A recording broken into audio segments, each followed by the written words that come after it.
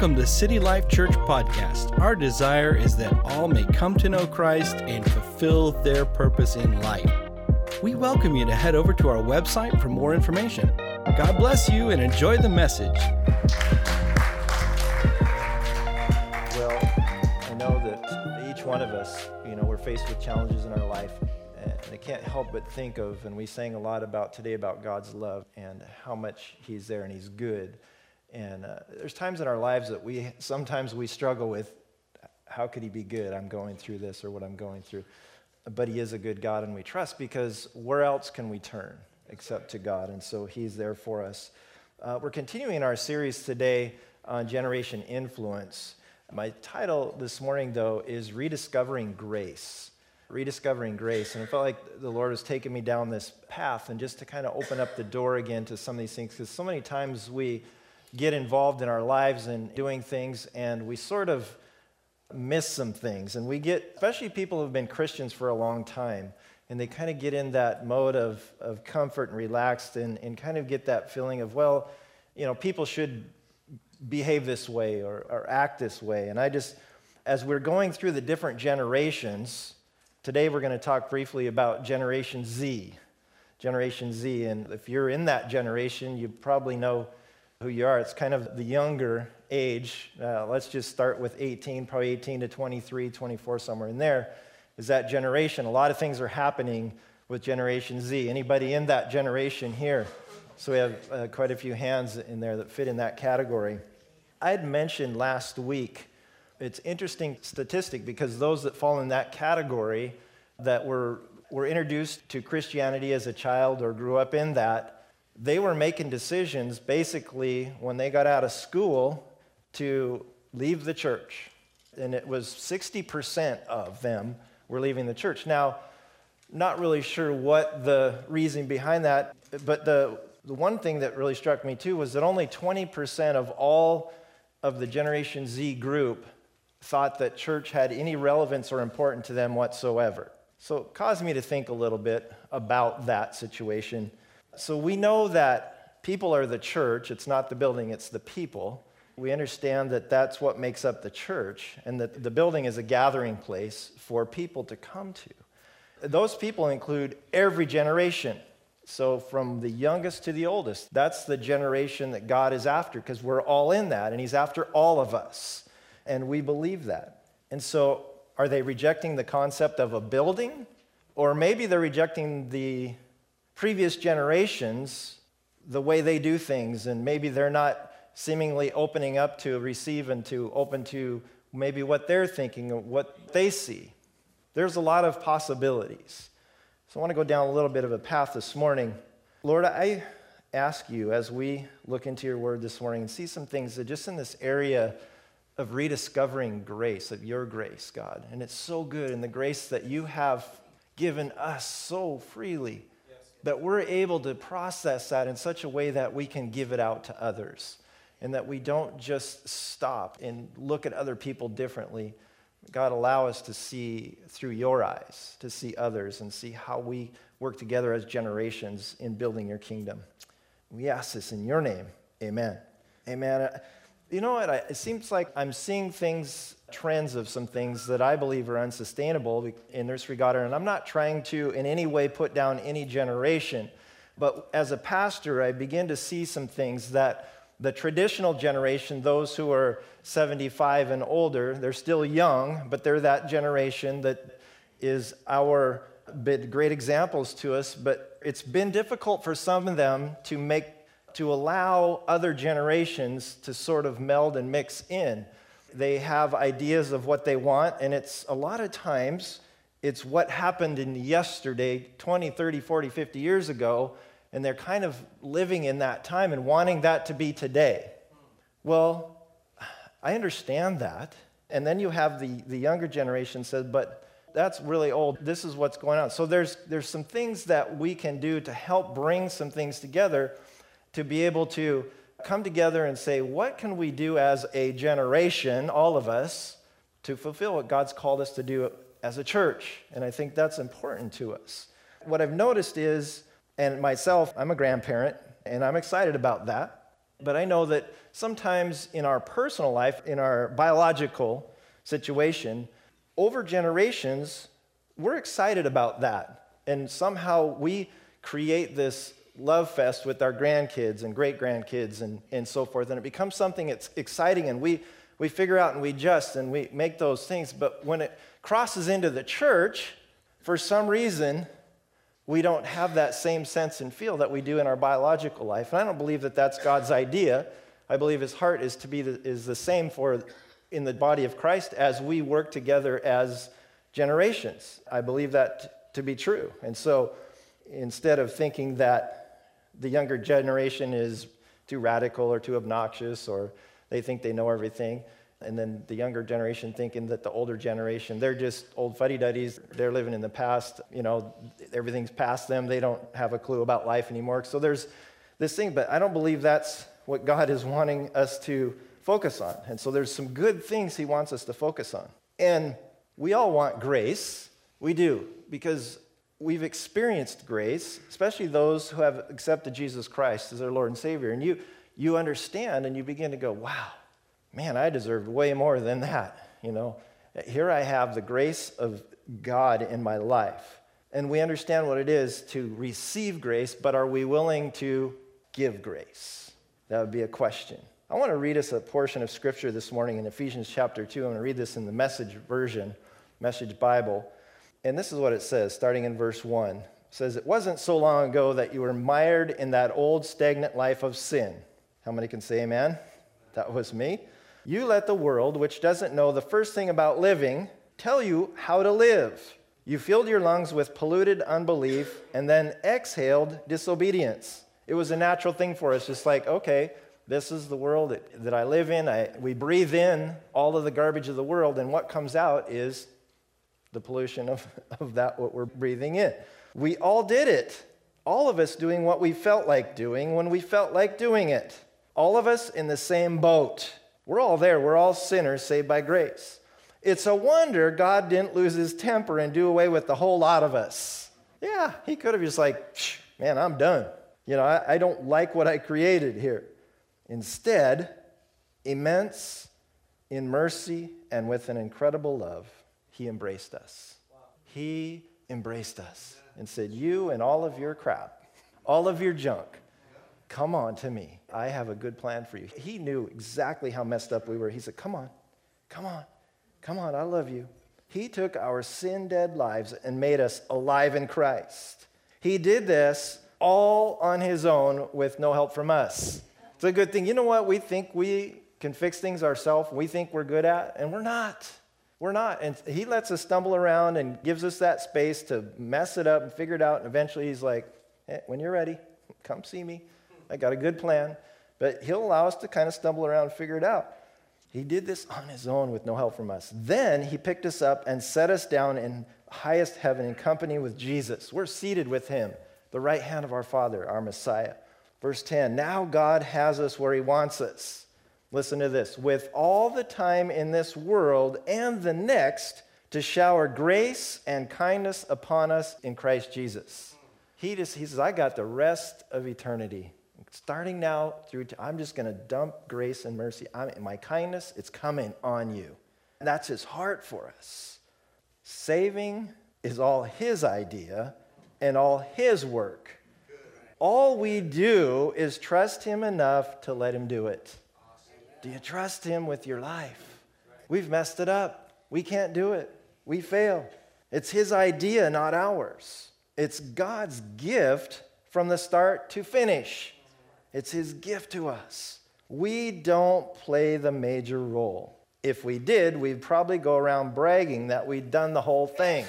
We get braggadocious, if that's even a word. We get that way. Sometimes we brag about it. We think we're all that in a bag of chips. We're good. No, we neither make nor save ourselves. God does both the making and the saving. He creates each of us by Christ Jesus to join him in the work he does. Notice that? He's not about joining you in what you do and your mess and junk. He said, just put that down and come and join me in what I'm doing. Because I'm doing a good work and you're part of that. So we're there. though good work he has gotten ready for us to do, work we had better be doing. We got stuff to do. We got work to do. We have grace to give because he's given it to us. We just read that. God has showered us with his grace and his kindness. It's like opening up a faucet and it's just there. It's showered upon us. But for some reason, we have forgotten about that. And our tendency is to become a shower of judgment and unkindness to others. Somehow we've forgotten what his grace is and his kindness is. And when we turn and we look at other people, we have this attitude of, we're better than them. Or they screwed up, so they deserve what they get. So then let them go figure it out. That's not God's heart at all. He says, come on, I want to embrace everyone. Everyone. You know, it's a good thing we can't save ourselves. Because if we could, the pride meter would be going through the roof. We'd have this arrogancy about us. Can you imagine if salvation was experienced on the 4th of July, you have the parades and stuff, and you have the cars that go through, and you sit there and watch them go through. Salvation through faith, by grace through faith, salvation experience that we have, that we didn't earn it, but God gave it to us, and we experienced that. We're sitting in a fully restored, beautiful 1957 Chevy Bel Air, something like that. Some of you guys are going, that is a sweet car. It's a restoration restored car, and you're sitting in that car, and you're driving that car in the parade, and all you're thinking about is the kindness and the goodness of God that got you to that place of salvation, the grace of God, and you're in tears thinking of that, and you're looking at everybody and going, come on, come experience what I've experienced. So there's something good about what's going on in my life. I don't understand everything, but it's good. It's refreshing. And then you have the person that is arrogantly thinking that they could save themselves, that they could fix their life, and they're sitting in their brand new Lamborghini, and they're driving in that thing, and they have a proud look on their face, and they're like, hey, stay away from me. This is my club. You can't be a part of it. You go find somewhere else. So there's this whole difference of rejection versus acceptance. And I believe that God's heart is there for every one of us. So then we might think, well, as a church, how do we reach the Generation Z? Well, I don't know that should even be a question in the sense of how do we reach that generation. I think that's a good question, but I believe God is about reaching every generation. Yeah. And so we can't start looking at that, but there's something that we can begin to do. We create opportunities for generations. We create opportunities in the church for things, influence groups that can be added and bring added value to the whole. There's a lot of things we can do to help in those things. But maybe we begin to change our mindset on what church is. I mean, there's a lot of things because we get mired in this is what church has always been and this is the way it's going to be and the way it's supposed to be. Well, I don't know. Is that God or is that just us and what we've been told all the time? I think Sundays, for lack of some other term, Sundays should be unselfish Sunday because we come with all our selfishness and all about me and my problem and this and that, and I sure hope somebody cares about me, and just unselfishly come to give grace, to be there, to be kind to others, to show the love and the mercy of God. Selfless Sunday, that's SS. I want to do something this morning, so I want to go through really quick and grab a hold of 5 generations, 5 people. So Hal, just for the fact that you're close and you don't mind the fact that you're in the traditional generation, do you mind standing right here? Because you're over 74, 75, I know, because you just celebrated your 80th birthday, so stand there. Baby boomer, somebody in your 60s-ish, somebody, come on, I need a baby boomer. Come up here. Al, thank you very much. Gen X, between 40 and 54, somewhere in there, your 40s, early 50s, somebody, Gen Xer. Somebody here fits that. You're over 40. Come on before I start calling you out. Come, that's right. Okay. Millennial, 24 to 39, somebody in their 30s, somewhere, millennial. So Generation Z, kind of the 18 to 23. All right, come on, Jordan. All right, so look at this. So you have 5 generations that are standing here this morning that really cover the generations, and then there's additional ones that are coming up still. But this is interesting because Jordan and Hal, would it be weird or would it be cool if you guys went to coffee together? Be cool. Yeah. Because normally in our life, we hang around those who are like us in our generation and who we get along with. And we often miss incredible opportunities that we have. So if Jordan and Hal went to coffee, and Jordan would ask Hal, hey, tell me a little bit about your experiences in life. And then Hal would go, you know what? I want to understand what your life too. Tell me a little about that. So you start getting things and you start going, hey, this is cool. I would have never found this. You would have never known that Hal was alive before cars were even around. No, that's right. I mean, he could tell you the term he could tell you the term horseless carriage because you might not know what that is. And Hal could tell you actually what a dial tone is on a telephone. Or how about the rotary phone? Yeah. I saw a video. YouTube video. That's incredible. You've got to go on there and find it. And I don't know what it's titled, but it's a rotary phone. The dad sticks it in front of his boys to make a phone call with this. And in 5 minutes, they're dumbfounded. They can't figure out how to use the thing. And in 5 minutes, they couldn't figure out how to make a call. They just stared at it, they picked it up, and they put their finger in the hole, and they couldn't figure it out. So kind of cool stuff. And so we have all these generations that have incredible things that can cross over and share with each other. And I think it's important as believers, as the body of Christ, and as people who care about each other is connect in this, because God's heart is for the whole generation. And so much we get stuck in our generation, because Hal could come and say, Pastor Steve, you guys never sing the songs that I like. He could come to me and tell me that. And you know what? And occasionally we do put in a hymn or something, and I do have people come and say, thank you for doing that. But he also appreciates and understands where we're going, because we're always moving forward. The songs we do, they worship God, they express our love back and forth, so they're good, great songs. Amen. It just might not be a song that you think, well, it's not the old rugged cross, and I want to sing that song. Well, that's fine, and you can put that on your iPod or whatever you have, your record player, tape recorder, 8-track, whatever you have, is great, and occasionally we'll do that. But understanding to be able to make the transitions in different things. But also for the younger generation to go, I want to appreciate what the previous generations appreciated and why that song is so meaningful to them, because it made such a difference in their life. And then you can take that song and maybe redo it and add some beatbox to it or something. So just cool. So I'm just saying this, and you guys can go sit down, but thank you guys for just the representation of the different groups. But I would just encourage to discover some things. So the words that I would throw out there is connect, experience, discover, unite, and influence. Those are words that can be used in this. Connect, you guys get together, connect, you experience something from the other person, and then you discover it. Wow. Then you become united in it, and then you can be influential together in what we're doing. Amen. Discover the strength of each generation and appreciate the experiences and the differences as well. And so we can do this together, united. For the church to move forward, we must be able to reach across to the different generations, the Generation Z we're talking about. I want to just give you really quick 8 unique characteristics of the Generation Z, and I believe it's why they should matter. They should matter big time in the church. Number 1, they're true digital natives. They don't know anything else but all the computer stuff, all the phones, everything is digital. They have no idea of frame of reference of what it is to live without the digital age and all the internet and all those things, laptops, cell phones, all of that stuff.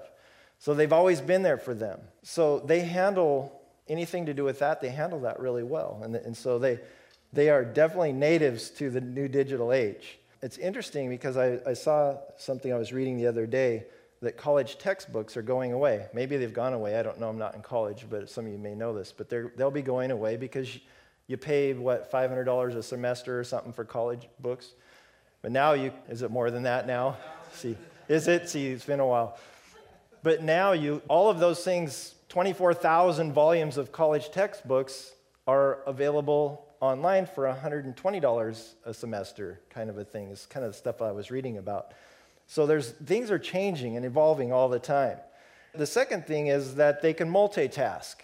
They can start something at their office or at home, working on something on their computer, go to work, do the same thing on that computer on their way home, talk Bluetooth and send messages or make notes about something or call their family, whatever, and get home, and you can still be working on the same project. You're multitasking, doing things all the time.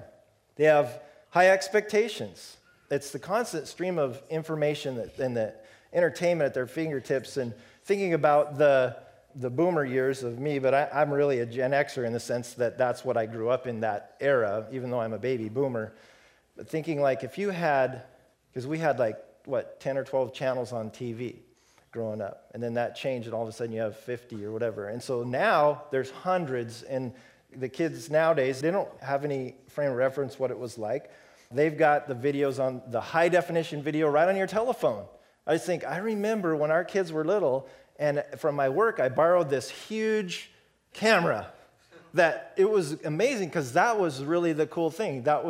And it was kind of your home camera, but it was like, man, it was shoulder mount thing. And I'm videoing my kids, but the quality is crazy, not good. And so we still today watch those videos, but it's like, wow, that's horrible. Back then you thought it was good. And now you're looking at it and go, wow, because the video, the high definition, everything is so incredibly good. And so there's all this excellence that everybody's be able to do in that age group. Number 4, they value face-to-face communication. This is interesting because the millennials they were the opposite. They just want to do things and communicate via phone or other texting and all that. And where the reality is that the Generation Z will use that technology to get information out, but their objective is to let's meet together face-to-face at some point. But it's that tool, they use it for their benefit. It's almost like coming full circle to where they're coming back to the reality of face-to-face is good, to where I think the millennials kind of got away from that in a lot of aspects. So the face-to-face communication, number 5, they're practical instead of idealistic. And it's interesting because they grew up in the Great Recession. I'm thinking, well, some of you here may remember the Great Depression, which was back in the 30s. Well, I just realized that the Generation Z grew up in the Great Recession, which is about a dozen years ago. They experienced probably their parents losing jobs, or they lost their house or whatever. So they had this becoming practical in how they lived and interested in the security of a good job and saying, wow, thank you, Lord, for this job. I'm willing to work hard, whatever I have to do to make a living for my family. Number 6, they're entrepreneurial. They're very highly motivated in their work. It's interesting that there was a survey done recently for high school seniors, and 72% said, I would love to have my own business someday. That's pretty high because previous generations hey, I don't know what I'm going to do with my life. I don't know, I'm going to just figure it out. But they're becoming more motivated at wanting to do some things. And number 8, the last, they're global. They think globally because now with the ability, just like that, you can be connected anywhere in the world. They think missional. They want to be involved in things that are going on around the world. And so there's a global perspective instead of just what's going on in my neighborhood or my community. These are just a few ways that the Generation Z is a little bit different, but it makes it great. And I believe as they grow, the church will grow and find more things that can help pull us together. And so it's preparing to meet the challenges in the future. So in this, rediscovering grace, what I'm talking about and where we're at, will be a key in how we interact with each generation. I believe having the grace for that. And the last portion of Scripture I want to spend a few moments on here this morning is Luke chapter 15.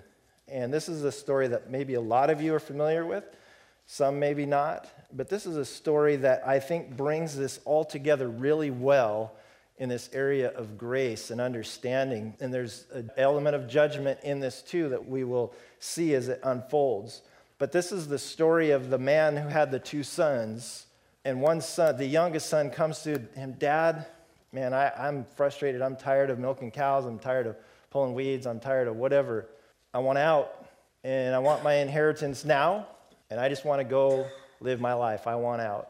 Dad didn't challenge him at all, didn't ask him any questions. Okay, son, you want out? Here's your half of your inheritance. And within a few days, he's gone. He takes off, and he's going to go live life, and he's going to have fun. He's going to go experience, and his dad had all this rules, and he had to work on the farm and all this stuff, and I'm just going to go out and I'm going to enjoy life. So he packed up his belongings and he took off. Verse 13, it talks about that he wasted all his money in wild living. He just got out there and lived crazy, going to parties. He was probably buying people drinks. He was doing all these things, just having a good time and thinking life is exciting. I can't believe that I'm out here. I can't believe my dad gave me all this money. But pretty soon, because he had no boundaries in his life and not a good understanding of how to handle that money and live. So verse 14, about the time his money ran out, a great famine swept over the land. The Great Recession hit. All of a sudden, he was in this place. He ran out of money. He began to starve. He got a job at a local farmer feeding pigs. And it got to the point where the food he was feeding the pigs that was looking good. He started eating that food because he wasn't able to sustain himself. And so he's out there mucking around with these dirty pigs, eating the pig food. And he has this, all of a sudden, moment of, what am I doing? What am I doing? And so in verse 17, he finally comes to his senses. And he says to himself, at home, even the hired servants have enough food to spare. And here I am dying of hunger. So he said, I'm going to go home to my dad. I'm going to go back to where I know that I can at least be taken care of. I know now I appreciate what I had because I went out and experienced some things, which is good that he came to his senses in that regard. Sometimes it takes people longer than others, but he comes to this place. And so he comes to his senses and he says, I'm going to go home to my father, let him know that I've sinned, I've messed up. And he says, I'm not even worthy of being your son anymore. I'm not worthy of that, but please, just take me back as a hired servant. I'm happy with that. And so he understood that. So what does he do? He returns home to his father, and while he was still a long ways away, the Bible says that his father sees him, and he starts running to him. He's running, and this is the great demonstration of grace. Can imagine the fear in the young man's mind and thinking about what's going to happen, because I know he's not going to be happy, whatever it is, but he still was willing to take the risk. He probably understood the character of his dad as well. He probably had this feeling, well, let me try this. And worst case is it doesn't work, but maybe it'll work. He's running and he embraced him. And he's like, oh, welcome home. And just the grace that comes out. And I'm sure that they were both weeping. And it was an incredible moment. He's like, Dad, I'm not worthy to be called your son. I'll be your servant. I don't care. I'll do whatever you want me to do. And his dad's like, oh, come on. And he embraces him, just like Jesus and God embraces us when he says, come to me in all of your stuff. He probably smelled like pigs. He had mud all over him, whatever. It didn't matter. It's the same that Jesus said, come on, I'm going to embrace you and all of your filth and all of your mud. You smell like pig. It doesn't matter. And so his father was a symbol of Jesus in that sense of grabbing his son and saying, in all of your mess, come on. And you know what? Let's throw a party. Let's celebrate. And so his father, he calls to the servants, quick, bring the fatted calf. Let's barbecue. Let's smoke this thing. Let's get the smoker out. Let's make some really good brisket. Whatever it is, filet mignon. Let's get the best stuff. And let's throw that stuff on the grill. We're going to have a party. And so he gets a ring, puts it on his finger. He gets a robe, the finest robe, and he puts sandals on his feet. He's all cleaned up. And he said, we're going to celebrate with this feast. And he gives him the best of the best of the best. When really the son, he didn't deserve anything other than, well, son, go in your room, think about what you did wrong. If you're not willing to change, you can leave again. No, it was, man, I am so glad. Whatever you've been through, whatever it was, it doesn't matter because my grace is there for you. Because he said this, the father, the son that I had, he was dead, he was gone. But now he is alive. He has returned. And I want to celebrate. Because when God allows us to go out and wander a lot of times, and he allows us to do that, just like this father allowed his son to do that. He just said, okay, son, here's all your money, go. Because he could have easily said, nope, son, you're not doing a thing. Get back out to work, and you better appreciate what you have, and if you try this again, you're going to get a whooping. No, he just said, okay, in the same way God is to us. All right? I'm not going to stop you. Go ahead. But the good thing is, Hebrews 4:16 talks about in your worst moment, the times that you need him the most, he said, come running, come to me. Come on, I'm going to embrace you. I'm going to take you in. I'm going to feed you. I'm going to clothe you. And I'm going to pour my goodness upon you. So they end up celebrating. But here's the deal. He had an older brother who was out in the field working, doing what he's supposed to do, being a good son, working hard. He hears all this noise and celebration and partying going on. So he comes in from the field. What's going on? Oh, your brother came home. Your dad's throwing a big party for him, and he's just excited. Then you have this whole thing. It's like, okay, what's brother going to do? Brother didn't have the character yet. He didn't have the wisdom and the life lived like the father did and understood. And he gets mad. He gets all mad. What in the world? I've been working my butt off out here. I've done everything you've ever asked me to do, Dad. I can't believe that you're giving this to him, and it should be mine. And his dad's like, hey, hold on, son. He goes, everything I have is yours. Everything I have. Because remember, he already gave his youngest son everything, his part of it. So whatever's left, everything I have is yours. Because there are consequences, too, when we run off and do our thing. Because the son's home, but guess what? He blew his inheritance. But now he's got to figure it out, and he's willing to. He's willing to work hard. He's willing to figure it out. He asked for forgiveness. Dad, just take me as a servant. I don't care. I get it now. So there's that. The other son, if he changes his attitude about this, he's got incredible life ahead of him. He's got the inheritance. Everything's yours. But son, we're celebrating because your brother, who was once dead, is now found, and we're going to celebrate this. And then he talks about his brother squandering all of his money and all of those things, and he said, hey, son, you've always been with me. Everything I have is yours. We had to celebrate this happy day, for your brother was dead and come back to life. He was lost, but now he's found. Grace. And so many times, maybe we know people in our life, family members, friends, people that have just wandered away or made bad decisions or bad choices, and our thought is to be judgmental. It's like, well, man, you know what? They deserve everything they get, or they made a stupid decision there, and they got to figure it out. I'm not helping them. But God is telling us, he demonstrated to us, this is what I want. I'm giving you grace. I'm giving you everything. You don't deserve any of this. But he's given us grace. And he said, all I'm asking for you in return is to give it to somebody else. Give grace to somebody. Because that's the thing, and I believe in the church, one of the most challenging things is we become judgmental, especially if we've been a Christian for a while. We measure people to what we feel, well, this is what they should do. This is what I do. And not realizing that they're in the same place you were at one point. And somehow you've forgotten that. You've forgotten what that's like. It would be crazy to think, wow, if God walked away from me and said, well, I'm pulling that back, how would we feel?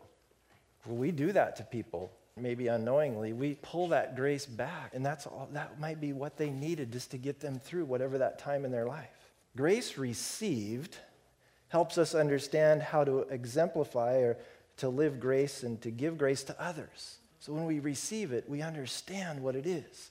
And that's why it's so important. I just believe that there's rediscovering grace, I think, especially for some of us who have been doing this for a while, living this Christian life. And I think we get caught up in so many things, and we get outside the element of grace, and we get in that element of judgment and condemning. And that's not the heart of God. And so his heart is for us to have grace, to embrace. When you have conversations with people, they should be able to express themselves to you and tell you, hey, this is going on. And you should be able to just say, you know what? Love covers. The Bible says love covers a multitude of sin. It doesn't say it excuses it. It's the fact that, man, I know you and you've made a lot of mistakes, but it doesn't matter. I still love you. And I'm still going to help usher you into the one who loves us. And that's Jesus Christ. So that's the key for us too, is pointing people to Christ. It's not about us anyway. And we have the Holy Spirit that resides in us that's powerful, that's more powerful than anything. And to take advantage of that operates and flows in us and through us so that people can see the work of the cross in our life. And it gives open opportunity for each one of us. Would you stand with me this morning? God is good. He is a good God. We're going to sing a song, and maybe you know somebody here this morning. Maybe you came with somebody, or you're friends with somebody, or maybe you know something that's going on in their life, their situation. But while we're singing this, just be sensitive to say, you know what?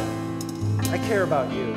I care about what's going on in your life. Just put your hand on their shoulder and just encourage them or pray for them. And if you need prayer for anything this morning, we want to pray for you too. So at the end of the service, certainly come and see any of us, our prayer pastors here, Helen, Carol, myself, Brett, Jeff. There's other people here. We'd love to pray for you. Maybe you're here today and you have not experienced the love of Christ in your life. You don't have that personal relationship with Jesus Christ of understanding what he did on the cross for you, and that he died for you. He gave his life for you. You might not understand what even does that mean, but I will tell you that from my experience and coming to Jesus saying, I can't do this. Lord, you need to help me. Lord, forgive me for all my stuff.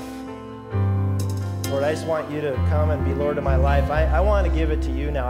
I'm tired. I'm like the prodigal son that took off. That's kind of been me, Lord. But I'm coming back, and Lord, I'm here to embrace.